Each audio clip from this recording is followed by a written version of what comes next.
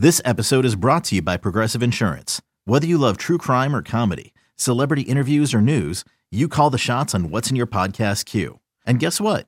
Now you can call them on your auto insurance too with the Name Your Price tool from Progressive. It works just the way it sounds. You tell Progressive how much you want to pay for car insurance, and they'll show you coverage options that fit your budget. Get your quote today at Progressive.com to join the over 28 million drivers who trust Progressive. Progressive Casualty Insurance Company and Affiliates. Price and coverage match limited by state law. Nerds. Today's episode is sponsored by NerdWallet's Smart Money Podcast. Ready to expand your financial game? NerdWallet can coach you on smart strategies like choosing investments, finding your next credit card, and setting a budget that works for you. Score major points towards your summer vacation by learning expert tips for choosing a high-yield savings account and how to build wealth by investing in index funds. Slide into summer with smarter decisions in 2024. Follow NerdWallet's Smart Money Podcast on your favorite podcast app. Future you will thank you. Fly ball driven to deep right center field. That ball is back, and that ball is very gone. Out to right center field off the bat of Fernando Tatis Jr., his 16th home run of the year, and the Padres are on the board.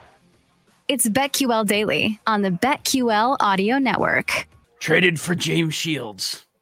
White Sox, they're World Series contenders, but the fan base still brings that up every time there's a Tatis highlight, and they're going to see a lot of them over the next 14 years, or as long as Tatis is under contract. That's the first thing they bring up. They're mad at Kenny Williams still because they traded Fernando Tatis when he was like 18, 19 years old for James Shields to make a run, a late season move. That's what the White Sox did a lot at the time.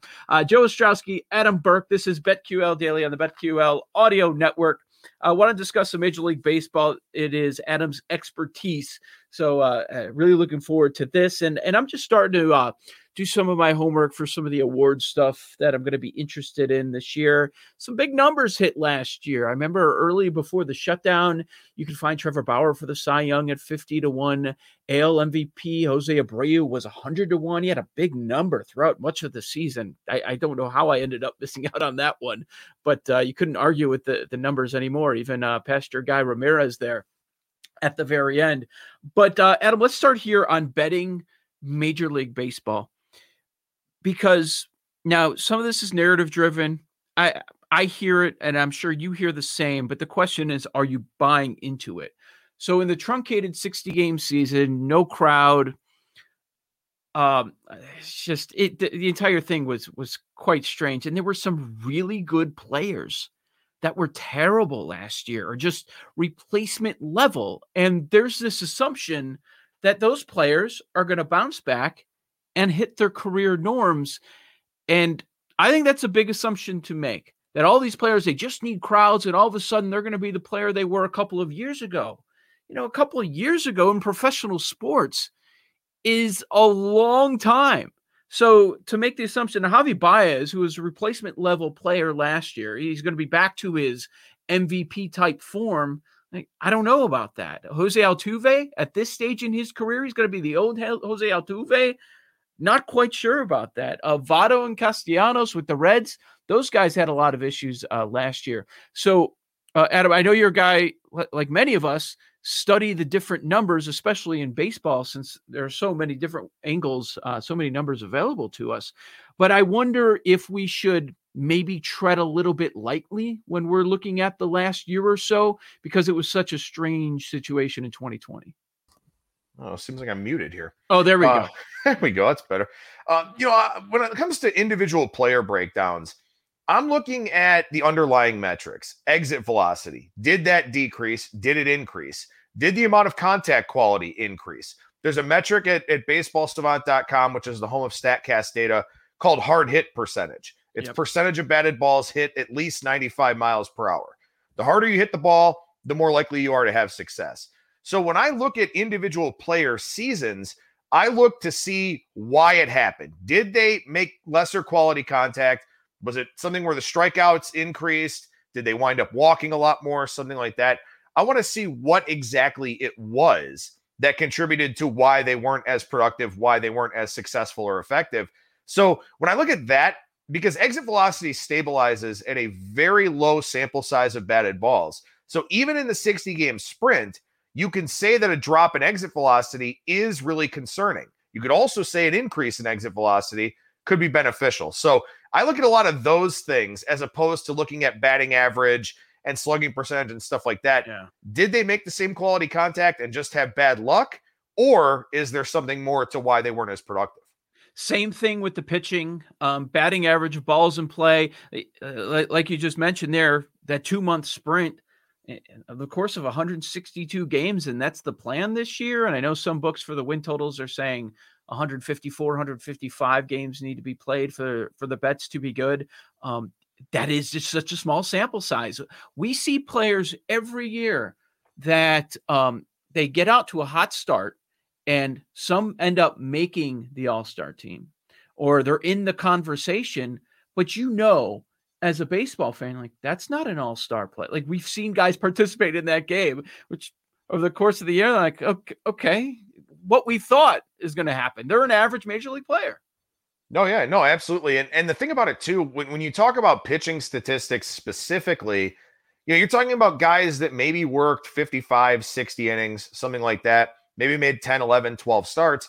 If you had, let's say you had 8 really good starts, 4 really bad starts. Well, the 4 really bad starts are definitely going to skew your numbers in a negative way and really overshadow the 8 good starts that you had. So it is really tough. And I've fought with this, and I'll have my MLB betting guide coming out on Thursday, but I've fought with this in terms of how much that 2020 season should matter. And it's a challenge. It's a very difficult thing to look at. For example, a team like the San Francisco Giants, like, they excelled at home offensively. They had been a very bad offense at home for a very long time because of the park factor. The ball just doesn't carry well there. Well, they moved the fences in a little bit, and they put up a wind screen in right field that blocked off a viewing area where, like, passerbys could stop and watch the game. It was like a social distancing measure, whatever. But there was a good article at The Athletic about this, where there are crosswinds that blow through Oracle Park and knock the ball down. Well, with this wind screen up, balls were carrying a lot better than ever before. So I don't know if that wind screen is up this year. I don't know, if they blocked that off for social distancing or whatever. So how am I supposed to project the Giants at home? There are areas like that where it's just very hard to kind of pinpoint and gauge what to expect.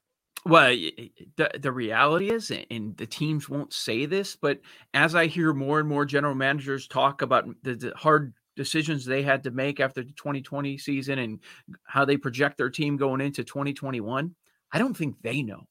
No, they're really not sure. There are a lot of things that are up in the air, but teams have to make some hard calls to move on from guys. Do we go all in on Trevor Bauer? Because that was 2 months. Great year. It's unbelievable. Back to looking like and even better than the old Trevor Bauer, because he ran into a lot of bad luck in 2019. But based off of how many was it 12, 14? Are you going to go all in and spend that much money and put the future of your franchise at risk by giving one guy that's going to be out there every 5th day that much money? I mean, it's a tough call. It is. I mean, for the Dodgers, they can clearly afford it. And I give them credit, because there were 2 things. The first is that, they had to compete with what the Padres did. And the Padres had a phenomenal offseason, without a doubt. And so the Dodgers, who I think are still better than the Padres, even if they don't add Bauer, they just went out there and almost played a trump card. And we're like, boom, here you go. We can spend $40 million on one pitcher and strengthen what we believe is the only weakness on our ball club.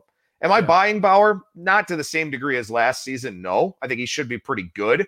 He did make some adjustments under the hood that I think are sustainable. But no, that's the thing is, Juan Soto, a metric called weighted runs created plus, 100 is league average. Juan Soto had a 201 WRC plus last year. He was 2 times better than league average. Right. It will not happen this year. So there are outliers like that, even for guys that are really good players. But it is still something that I factor into the equation as I handicap these teams, their season win totals, and their futures. Joe Ostrowski, Adam Burke, BetQL Daily on the BetQL Audio Network. Let's go through a few of these divisions. Want to see if we could find any value right now. And why not start with the American League Central, the team that you follow the closest? The Cleveland Indians are the 3rd favorite. I follow the White Sox. They're the favorite at -150 at PointsBet. Now they have the Twins at plus 165 and Cleveland at plus 750. Are we allowed to still say the end? I forget. I'm going to do that for a year, just so you know. I don't know. It'll be I don't know what the fans are doing. Here. Yeah, I figured that. The White Sox at minus 150. Superb talent. They added to the rotation. I think they're going to have to add more, but they're going to give their kids a chance in the 4th and 5th spots to see what they can do. Michael Kopech opted out of last season.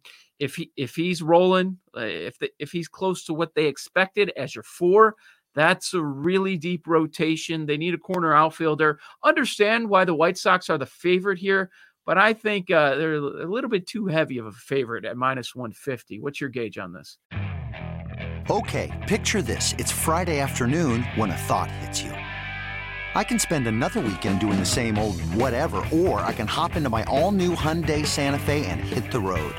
With available H-Track all-wheel drive and 3-row seating, my whole family can head deep into the wild. Conquer the weekend in the all-new Hyundai Santa Fe. Visit HyundaiUSA.com or call 562-314-4603 for more details. Hyundai, there's joy in every journey.